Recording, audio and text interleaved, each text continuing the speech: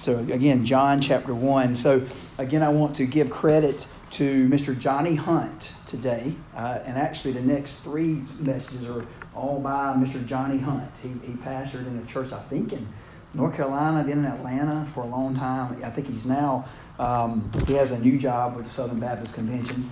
But he has been preaching for a long time. He has an incredible story of coming to faith in Christ, and and so I encourage you to look him up. Again, Johnny Hunt, and I want to give credit to him for the outline today and a few illustrations and quotes. So, did you know that there are 7.5, close to 8 billion people in the world? Did you know that? About 8 billion. There are 327 million people in the United States. That's a lot of people, right? We're shrinking it down. There are 21 million people in Florida. Still a lot of people, all right? In Hamilton County, there are about 14,000. Again, those numbers are, fairly recent, okay?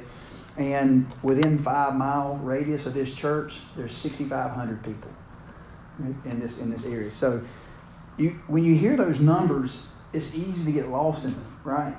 I think my dad used to pick on me and said, son, statistics don't matter, all right? Numbers don't matter. But, of course, I had to disagree a little bit because I felt like I'd use some numbers to help me be a better basketball coach from time to time. But I think numbers, it's easy to get lost in that and then come to a point where we think, does one really matter? If there's 8 billion people in the world, does one really matter? And so today, you can see, if you saw in the bulletin, the title of today's message is The Importance of One. And it just happens to be Sanctity of Human Life Sunday. Isn't that funny how that worked out? You can say it's funny or whatever, but I think it's pretty interesting that we know that one person matters, right? One baby matters. One unborn child matters. You bet it does. I had a poster. I got an idea from Sally. Sally did this last year, and I said, man, I love that. And so I stole it from her this year, the idea. And I have it I have a poster that simply says, you matter. You matter. And I put it up above my board every day. It's above my board, so when the students come to my classroom every day, they see in front of them that they matter. You matter. And we even put it in the gym, on the hallway when you come in as well, because I want them to realize that, one, you definitely do matter. But do we as Christians really believe that? Do we really believe that? See, John 3:16, you know it by heart. All right, but listen to it. For God so loved the world. And a lot of times preachers say, put your name in there, In this way, he gave his one and only Son, so that everyone who believes in him will not perish but have eternal life. So today we're looking at the importance of one.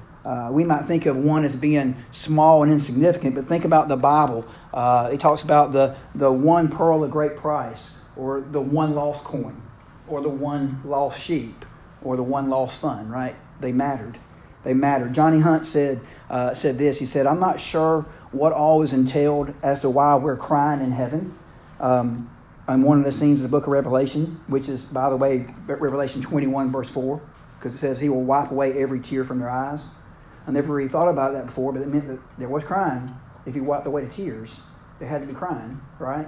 Okay, and it says, no more grief, crying, and pain will be no more because the previous things have passed away. Maybe I don't really know the details there, but he made this point. He says maybe it's because the tears are whenever we get there and we realize who is not there with us.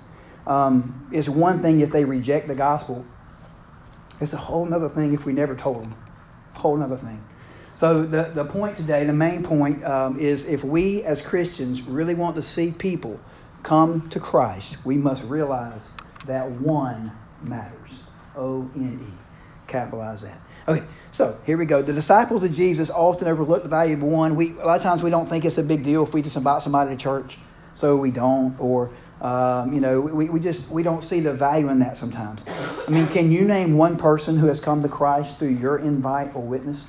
Can you name one in your life? The gospel makes all this possible.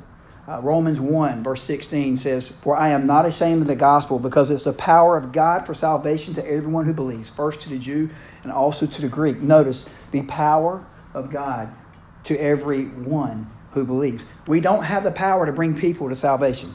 We don't have that power. We've talked about this before, but we have an obligation to anyway. 1 Corinthians 3, verse 6, Paul says, I planted, Apollos watered, but God gave the growth.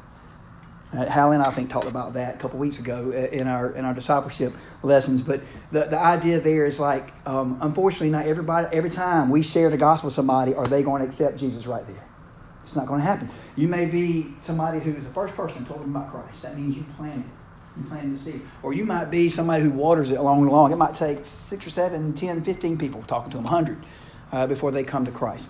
But God gives the growth. So now, if you'll turn with me, I think you're already there. John chapter 1, we're going to start in verse 45. Okay.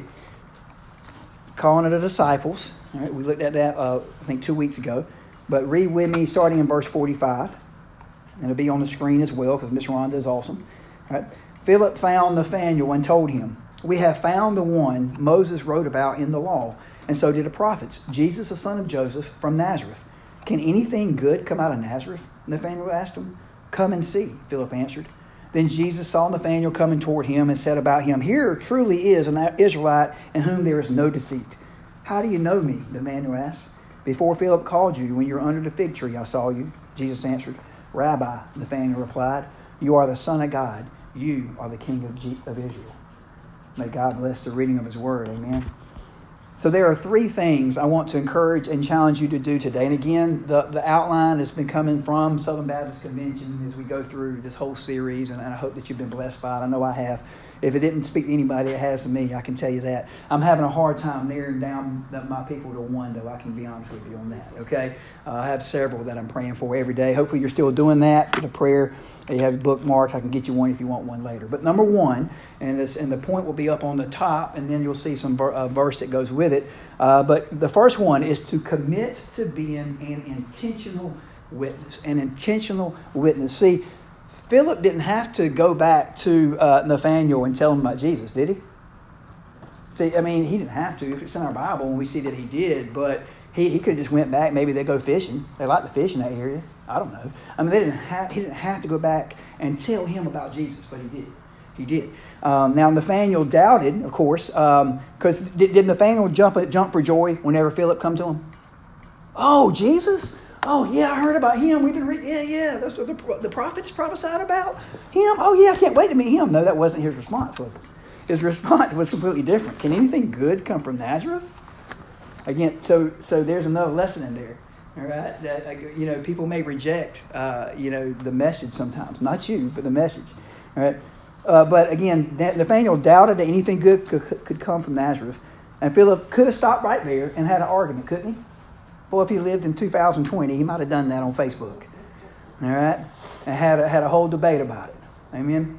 All right, I say amen. My mom's probably like, I ask for amens because they tell me that I speak too fast to get my amen. So I've been trying to work on my wait time on the amens. All right. Only time I get one is when somebody says my jokes aren't good enough. But anyway, amen. See, amen. But anyway, what does Daniel? Look and see what Nathanael says in verse 49. After Jesus says, "Oh yeah, but I saw you under the fig tree. I saw you. I know who you are." And then he says that Jesus was the Son of God. But it was after what Jesus said to him. Okay, another lesson in that. So again, I would rather be intentional about sharing Christ with others. Someone has to tell them. Look at Romans chapter 10, verses 14 through 17. If you don't want to turn to it, it'll be on the screen. It says, "How then can they call on him they have not believed in? And how can they believe without hearing about him? And how can they hear without a preacher? And how can they preach unless they are sent? As is written, how beautiful are the feet of those who bring good news, but not all obey the gospel. For Isaiah says, Lord, who has believed our message? So faith comes from what is heard, and what is heard comes through the message about Christ." And again, like I said many times, there's another sermon in a sermon there we can do later about some of the way people are preaching nowadays. We talked about that Wednesday night, right, brother? All right, they don't, some people have compassion, but they don't have the Word of God. Okay? All right? And some people have the Word of God, but not much compassion. Some churches. All right? And so we want to have that balance of, this church believes in this Bible, but we also love people. Okay? And that's a fine line to walk sometimes. But do you remember whenever you gave your life to Christ? Do you remember that? Remember that song? Wasn't that beautiful? That's a beautiful song. I love that song. But remember, people can argue about all sorts of stuff about Christianity. They can debate you up and down, but they can't argue about how Jesus changed you. Okay? And I told you all a little bit about my story, and I grew up in church, but just never did really give my life to Christ until I was 20 years old. And I can remember going, and I used to party with a group of guys and play basketball with a group of guys, and we'd go out and have a few drinks, or maybe a little bit more than a few. And I can remember giving my life to Christ shortly after that, and those same people say, "Hey, Murph, man, you'll come party with us this weekend?" Nah, I can't do that anymore. Thanks to Calvary, I can't go there anymore. Amen. I can't do that anymore. Why? Well, because I gave my life to Jesus, and I can't live that. I can't do that anymore. I can remember that vividly. And that song, Thanks to Calvary, listen to some of the words. Today I went down to the place where I used to go. Today I saw the same old crowd I knew before. When they asked me what had happened, I tried to tell them, thanks to Calvary, I don't come here anymore. Right? He says, thanks to Calvary, I'm not the man I used to be. Thanks to Calvary, things are different than before. And as the tears ran down my face, I tried to tell them, thanks to Calvary, I don't come here anymore. Amen. So what's your story? Simply be willing to share it. I think we make it so much more difficult than it really is. And we're going to look at some excuses later that we use. But it's not just going to happen by osmosis. Okay? It's by just us standing there. We hope a little bit of Christianity rubs off on them. Like last week, we told that story about the fishing. And about fishermen, and we talked all about. We knew, of course, we knew the relation, the connection there was, was to sharing the gospel. All right, fishing, synonymous with sharing the gospel. And the whole idea was, man, we talked about fishing a lot. We did classes about fishing. We had doctors in fishology. We hung out and lived right by some fish. All right, and we hoping that our good works will just kind of rub off on them, and maybe they'll come to Christ. But we have to be willing to share your story. They won't simply come to Christ because our goodness rubbed off on them. Right? We have to be uncomfortable. We have to be comfortable with being uncomfortable. Right? Comfortable with that because it's tough. By the way, we're planning some things in the future that we've been talking about on Wednesday night. So if you want, it's kind of like the old saying, you don't want to be volunteered for something, you better come. All right, because we're thinking about some ideas. So we shared some really good ideas Wednesday night about some going out and visiting people around here, or maybe going out in Jasper on the old railroad tracks and pray.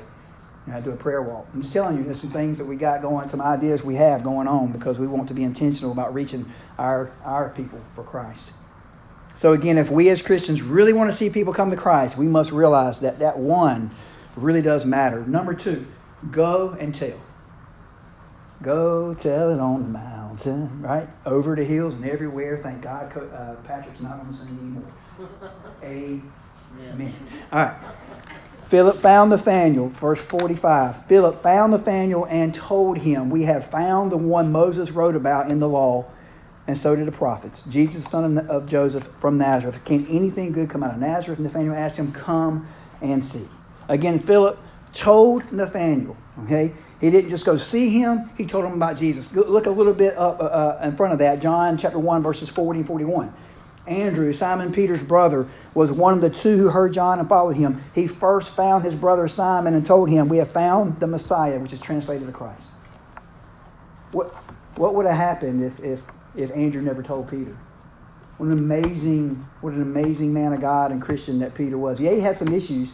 We all do. But imagine if Andrew never told him, right? Imagine if the person who told Billy Graham about Christ and helped bring him to salvation didn't tell him. Just imagine. All right? You never know. You never know who you're talking to and can come to Christ or water it or plant it, whatever. They come to Christ and then they end up being a preacher of thousands of people. You never know. You never ever really know. I can remember being encouraged to find out that a couple boys from the same class in Little Old Lee, Florida, right? 2 of those boys are pastors today. One's a new pastor and one's a pastor. I had no idea. And their parents are like, one of the parents like, you had an impact on them.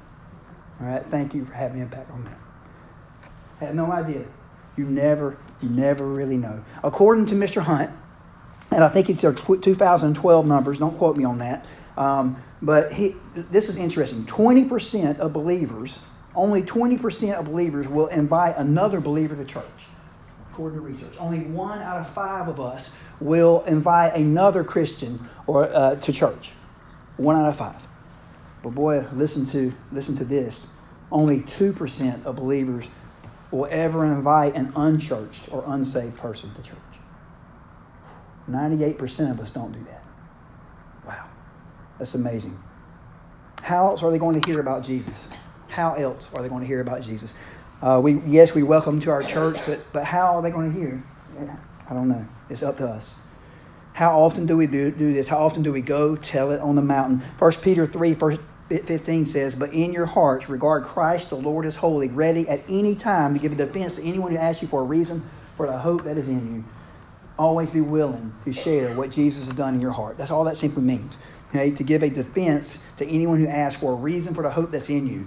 Why do you have such hope, Patrick? Why do you have such hope, Hallie? Right? Angela, Bethany, why? Because of Jesus. Be willing to do that wherever you go. I got the following ideas from Mr. Johnny Hunt, but I wanted to share them with you and ask you to think about it. Could we, as a church or individual, try to do one of the following? Just think about it, and hopefully it'll challenge somebody here and reach somebody here. Invite one unchurched person to breakfast, lunch, or dinner this year and share your testimony with that person. Can you do that? One unchurched person to breakfast, lunch, or dinner and share your testimony.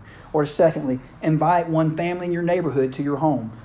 Choose one of your family members to tell their story about Christ. You can do that. Just have somebody. I know some people just naturally have the gift of hospitality. My sister is one of them. Okay? And my grandma. Okay? The gift of hospitality. Maybe you don't have that gift, but you can still open your house up, all right, for a little bit. Or invite one unchurched or unsaved person to attend church with you. Let's not be the 98%. Let's be the 2% of people who actually do that. Amen? You yourselves are our letter. This is in 2 Corinthians chapter 3. You yourselves are our letter, written on our hearts, known and read by everyone. You show that you are Christ's letter, delivered by us, not written with ink, but with the Spirit of God, of the living God, not on tablets of stone, but on tablets of human hearts. Right? And that's what can happen there if we are used by Christ to reach these people. Right? So again, if we as Christians really want to see people come to Christ, we must realize that one matters. And so come to last point, number 3. Recognize and repent of excuses. Now, I'm sure we've all been guilty at some point of making excuses for not doing something, right? Hey, y'all, just the other day, I was trying to go over, I don't remember what it was. I think we were playing dodgeball. And I was trying to, go over so make sure everybody knew the rules and, make sure, because I had a few new students this semester. And I said, all right, everybody just take a knee. Take a knee, and I'm going to go over the rules. And I had like 2 people said, oh, Coach, they were like hugging to get like on with each other, had an arm around each other. Said, we're both really sore from working out yesterday. We can't sit down. I'm like, oh my goodness. So you know what? The excuses I hear how many kind of just stand up for goodness sake, But anyway, but the excuses. I found some pretty funny excuses. I didn't make this up, so you actually might laugh at this. I found some pretty funny excuses from a website called Tiny Pulse that people actually, these are apparently real, that people use for not coming to work. I'm going to share 7 of them with you. The first one was, I can't make it to work because my kids stole our car. Apparently, the kid had their car, and then they didn't tell the cops about it, but they told that was their excuse for not coming to work. They told their employers. Another one was, I broke my arm reaching for a sandwich. I mean, that's something they could have come up with something better than that, But anyway, next one, my refrigerator fell on me. Real excuses. Fourth one, my convertible is full of flour, Flour. They claimed a truck of like a bread truck or something and jumped into their convertible. True stuff. And the next one says, I just put my casserole in the oven. I can't come to work. They couldn't think of a better time to cook the casserole. It's in the morning to go to work, right? Or I poked myself in the eye with a hairbrush. I don't have to worry about that. But and then lastly, I broke my foot after I got up from the toilet. Any fans of The Office, that you probably think of Michael and the famous burn my foot on a George Foreman grill. All right? Bethany is clapping. She and I love The Office. It's one of my favorite shows. All right. But anyway, excuses that we use. And in all seriousness, though, let's look at some excuses. Before we do, I want to take you back to Romans 1:16. For I am not ashamed of the gospel, because it's the power of God for salvation to everyone who believes, first to the Jew and then to the Greek. Again, the power of God for salvation to everyone. So why do we use an excuse like someone might make fun of us or something? Isn't Jesus worth it? Isn't he worth it? Amen. I want to direct your attention to Matthew 13, verses 45 to 46. It says, again, the kingdom of heaven is like a merchant in search of fine pearls. When he found one priceless pearl, he went and sold everything he had and bought it. And it's one of those like really short parables, right? And you're like, that's a good parable. You're reading your Bible story that day, whatever, your quiet time. That's good. And a lot of times I think we're guilty of just kind of like keeping reading on. But there's a man named Michael Youssef who did a great job explaining the importance of the pearl illustration. And here's what he said. He said, there are two things you must know about pearls to understand the biblical illustration. First of all, back then, pearls were the most precious commodity. Not one of the precious commodities, but the most precious commodity. More highly valued in that day than diamonds. Okay? All right, pearls. They were greatly valued, all right, secondly, because diving for the oysters that contained the pearls was an extremely hazardous exercise. Right? There were many people who lost their lives diving for these oysters. Both the beauty and the scarcity of the pearl make it extremely valuable, and people often gave all their money and belongings to possess just one priceless pearl. If I get emotional, you'll have to forgive me, but on that cruel Roman cross, the only perfect God-man suffered, bled, and died. And it's only through his death on the cross and his ultimate resurrection from the dead that the priceless pearl of salvation is made available to every one of us. Nothing can be compared with this pearl. You ask people, well, what's the most awesome day of your life, the best day of your life? And yeah, we definitely, getting married and having kids are up there. But the day I got saved goes above it all. Amen. The day I got saved, the day I gave my life to Christ. And there's another, I know you've heard this before, but, if we had the cure for cancer, wouldn't we go tell somebody about it, Hallie? If I had a cure for cancer, I'd be telling everybody, hey, man, this is what you got to do. This right here will do it. The obvious connection is, but it's just because we've heard it before doesn't make it less meaningful, that we have the cure for spiritual cancer, Jesus Christ. And we don't share. Y'all know it preached to me first. And we don't share. We don't share that priceless pearl. So what are some potential excuses that we make for not sharing the gospel? According to Mr. Hunt, he had 10 of them, and I'm going to show you each 10. And for the sake of time, I'm not going to spend a whole lot of time on each one. I'm going to show you, I'm going to tell you a little bit about each one, and then I'm going to have kind of instead the Bible says to counteract that. Does that make sense? Okay. I think, the guy Steve Harvey on Family Feud, the survey says. Okay. All right. So the Bible verse won't be up there, but I'll read it to you. And if you want to write it down, you can write it down. I'll tell you each one. So the first one is spiritual lethargy. All right. My mom is very proud of me for pronouncing that word correctly. All right. Spiritual lethargy. We get lazy spiritually, do we not? We get lazy. We kind of rest on our laurels. This takes place when we fail to obey. A lack of growth inevitably leads to a diminished desire to share Christ with other people. And instead, the Bible says, 2 Timothy 2, verse 15, 2 Timothy 2, verse 15, be diligent to present yourself to God as one approved, a worker who doesn't need to be ashamed, correctly teaching the word of truth. Instead, we stay in our word and we pray and we have our time with God every day. Number 2, the second excuse is growing inclusiveness. Growing inclusiveness. Would y'all agree with that? That's an excuse. All religions lead to God is a popular opinion. Have you heard it? All religions lead to God. And sometimes this view affirms that Jesus is not the only way to salvation, but that he can be found in other quote-unquote good religions. It's a subtle belief that somehow good followers will make it to heaven outside of Christian conversion. We're going to look at hell next week, by the way, and see somebody that was in hell that was a pretty good guy. Right? We'll look at that. But Christianity, again, it's both inclusive and exclusive. It's inclusive in that anybody can come to Christ, but it's exclusive in that the only way to God is through Christ. Right? We talked about this, and some of y'all are new, but we talked about the whole illustration of a mountain, and God is on top of the mountain, and they say that the different religions are all represented by people just climbing up the mountain to God. all the world religions, all different religions, but Christianity is different in that God come down the mountain to us. That's the difference. God came down the mountain to us. Amen. Jesus, instead, the Bible says, Jesus told him, I am the way, the truth, and the life. No one comes to the Father except through me. John 14:6.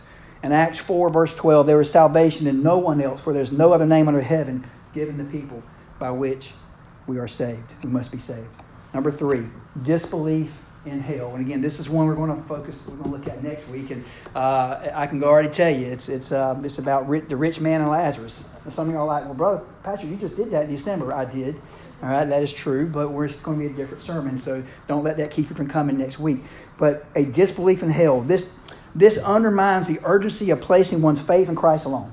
When we don't think hell is a real place, we don't think it's a big deal. And we don't have the urgency to share about Christ. It goes, again, back to what we talked about weeks ago. If we know that the test doesn't count for a grade, you're not going to study as hard for it, are you, Bethany? Not really. All right, I say Bethany because I know she's in college right now. All right, so, it don't count? I knew at the beginning. I hate Miss Murphy. My mom will tell you that she, I hated the beginning of every semester because I thought I was supposed to know everything. All right, and so until I figured out what the teacher really wanted me to do, I was stressing, man. I was a head case. Once I saw that, okay, when that teacher says to read, that professor says to read chapters 1 and 2, but it's not going to be on the test, guess what Patrick won't do next time he says to read? I won't be reading. After that first test, okay, you need to read chapters 5 through 7. Okay, not going to happen because you're not going to require it on the test. All right, but so again, when we don't believe in hell, instead the Bible says, and they will go into eternal punishment, but the righteous into eternal life. Eternal punishment. That's just one verse. Matthew 25, verse 46, if you're writing notes. Number 4, fourth excuse, busyness. Business. Oh, man. We can have a whole sermon about this. We can't, brother. By the time, business. We get so busy, and we've talked about this before. We don't want to be inconvenienced. We get so busy. The unchurched need us to put a time in our calendar or in our phone or in our to-do list for them. Instead, the Bible says this. Y'all remember Mary and Martha? Y'all remember some of that story? All right, Luke 10, verses 38 to 42. I may just kind of skip a little bit. Basically, let me, for the sake of time, it's Luke 10, verses 38 to 42. But basically, Mary is very distracted in doing a lot of things. Getting everything ready at their house, at her home, to the point where it says, Martha. Martha was distracted by her many tasks, and she came up and asked, Lord, don't you care that my sister has left me to serve alone? So tell her to give me a hand. The Lord answered her, Martha, Martha, you are worried and upset about many things, but one thing is necessary. Mary has made the right choice, and it will not be taken away from her. We just get so busy. What priority do we give to reaching the lost? Number 5, the fifth excuse, a fear of rejection. I think this was one of the bigger ones. Would y'all agree? I just feel like we don't want people to judge. We want people to think certain things about us, and they're going to reject us. And oh man, research. This is so interesting. Research shows that only 1 out of 4 unchurched persons will be resistant to faith discussions. Only 1 out of 4. All right, but we don't share because we think that's 100%. All right, but only 1 out of 4. So let's try it. What can it hurt? All right, it's only 1 out of 4, that are resistant. 75% of them are open to it, according to research. The few with an antagonistic attitude are not rejecting you personally anyway. Their anger is merely a reflection of something in their past. Or, of course, we know that, 1 Corinthians 2:14, the Bible says, the person without the Spirit does not receive what comes from God's Spirit because it's foolishness to him. He is not able to understand it since it's evaluated spiritually. And by the time we talked about that, the Holy Spirit's got to come in. The Holy Spirit's got to, before you go, you should pray, God, by your Holy Spirit, lead me, because without Him, it's not going to happen anyway. Amen. And so it's going to be foolishness to some people. It's going to be foolishness. They're going to be, what? You believe Jesus? That happened 2,000 years ago. That really matters to you? Okay, there might be some like that. But number 6, all right, and this is similar to number 2, a desire to be tolerant. A desire to be tolerant. Oh, that's a catchphrase today, isn't it? Tolerant. The gospel is in some ways intolerant. We've already kind of talked about that, so I'm going to keep this shorter. The one true God insists so there can be no other gods. He's a jealous God. Okay? Instead, the Bible says in Matthew 7:14, how narrow is the gate and difficult the road that leads to life, and few find it. Number 7, losing the habit of witnessing. Right? And some of us may have never even developed the habit of witnessing to begin with. All right? I'm guilty of that sometimes. I think I was one that felt like my goodness would just kind of wear off, rather than being intentional. But for many reasons, people have kind of quit witnessing. It's a discipline. It can be regained. It's like shooting basketball. My mom would tell you, when I left the house, she still heard the basketball bouncing, because I shot so many times. And I had students today be like, Coach, how come you can shoot so well? Because I shot 500 shots a day. That's the only reason. Okay, so the practice is just like shooting a basketball. You have to practice. So instead, the Bible says in Matthew 28:19-20, go therefore and make disciples of all nations. Without reading the rest of that, I think you know the rest. Number 9, lack of accountability. Lack of accountability. It's like we have a bunch of Christian Lone Rangers. We're by ourselves. We don't want anybody to help us. But we really do need to have that accountability because it helps encourage us. I can remember being in campus outreach at Valdosta State, and I was the oldest one probably in the campus outreach. I was like a 6-year senior or something. I was still trying to get my eligibility. That's a bad joke. Some of y'all know what I'm talking about. Football, all the transfers, the portal. Never mind. But anyway, and so I was like, why are these? I got to answer to these like freshmen, But it was a count. I said, how many times you had the quiet time this week? I'm like, I'm not an answer to this freshman, man. You don't even know what life's about, But I would do it anyway, and it would help me. It would challenge me to have my quiet time. So next week I can say I did 7 out of 7, whatever. Okay, but my point is accountability, and I think the church. I know you've heard this before, but iron sharpens iron, and one person sharpens another. Proverbs 27, verse 17. As we close out here, we have 2 more. Number 9, failure to invite. Failure to invite. All right. When was the last time you invited an unchurched person to church? All right, it's a simple gesture. All right, and Luke 14, verse 23 is a parable that Jesus told. He said, then the master told the servant, go out into the highways and hedges and make them come in so that my house may be filled. And Philip telling Nathanael, and Andrew telling Peter. And number 10, the church is not intent on reaching the lost. It is said that it takes 85 church members to reach one unsaved person. That's not a good ratio. Not a good ratio. I wonder what we're talking about. If it takes 85 people, I don't know. Churches must regain their passion for the lost. Amen. Could we have lost our first love like the church of Ephesus in Revelation 2:4? Because that's what it said there. You have abandoned the love you had at first. Or maybe we become lukewarm like the church of Laodicea in Revelation 3, verse 15. I know your works, that you are neither cold nor hot. I don't know. Instead, the Bible says that we should remember how far we've fallen, repent, and do the works you did at first. That's also in Revelation chapter 2. And then I wish that you were cold or hot. He says this, man, pick a side. Don't ride the fence anymore. Pick a side. There was an old story. I know it's about time to go here, but Mr. Tommy says I can go to 1 today. Bad joke. Sorry, I'm just playing with you, bro. All right. He said, I'm not coming back here. But the old story about Michael Jordan, his friend, and he had another. I can't remember which other athlete it was. I don't know if it was Patrick Ewing or somebody. It was another basketball player, and he had him at the house, and he was a young guy, and he come in wearing like Adidas stuff. And like Michael Jordan, apparently, that's just kind of shortened the story, but he went through and just like cut up and threw out all that guy's Adidas stuff, because he wanted to be a Nike guy. He's like, you're going to have to make it. Stop riding the fence, all right? You're going to be a Nike guy or not, okay? All right, I'm going to, and stop riding the fence. And so obviously with us, let's not ride the fence. So as I asked Mr. Loris to come up, if we as Christians really want to see people come to Christ, we must realize that one person matters. And as we close out, who is that one? My hope is that you've found that. If you weren't here with us last week or a week before, you're welcome to think about that. I can give you a bookmark later. I have plenty right here, all right, that you can have. Just see me afterwards. But again, I hope it challenges you. I know it challenged me to commit to being intentional. Let's commit to being intentional. Let's go and tell, and let's recognize and repent of our excuses. In Revelation chapter 2. I just read it, and you may have missed that, but it says in Revelation 2, verse 5, it says, remember then how far you have fallen. remember then how far you have fallen. You abandoned your love you had at first, and then it says, remember how far you have fallen. Isn't that interesting? That we forget. So let's not forget. Let's remember when we came to Christ. Right? An amazing grace, how sweet the sound that saved a wretch like me. I once was lost, but now I'm found. Was blind, but now I see. Remember that. Remember that. And when we have that, that's going to encourage us. You know what? We're going to sing There's Room at the Cross for you today. And there's room at the cross for your friend and for your neighbor and your coworker. There's room at the cross for them.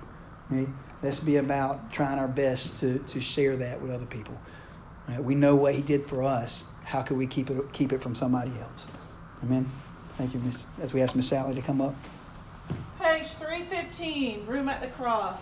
Let's stand.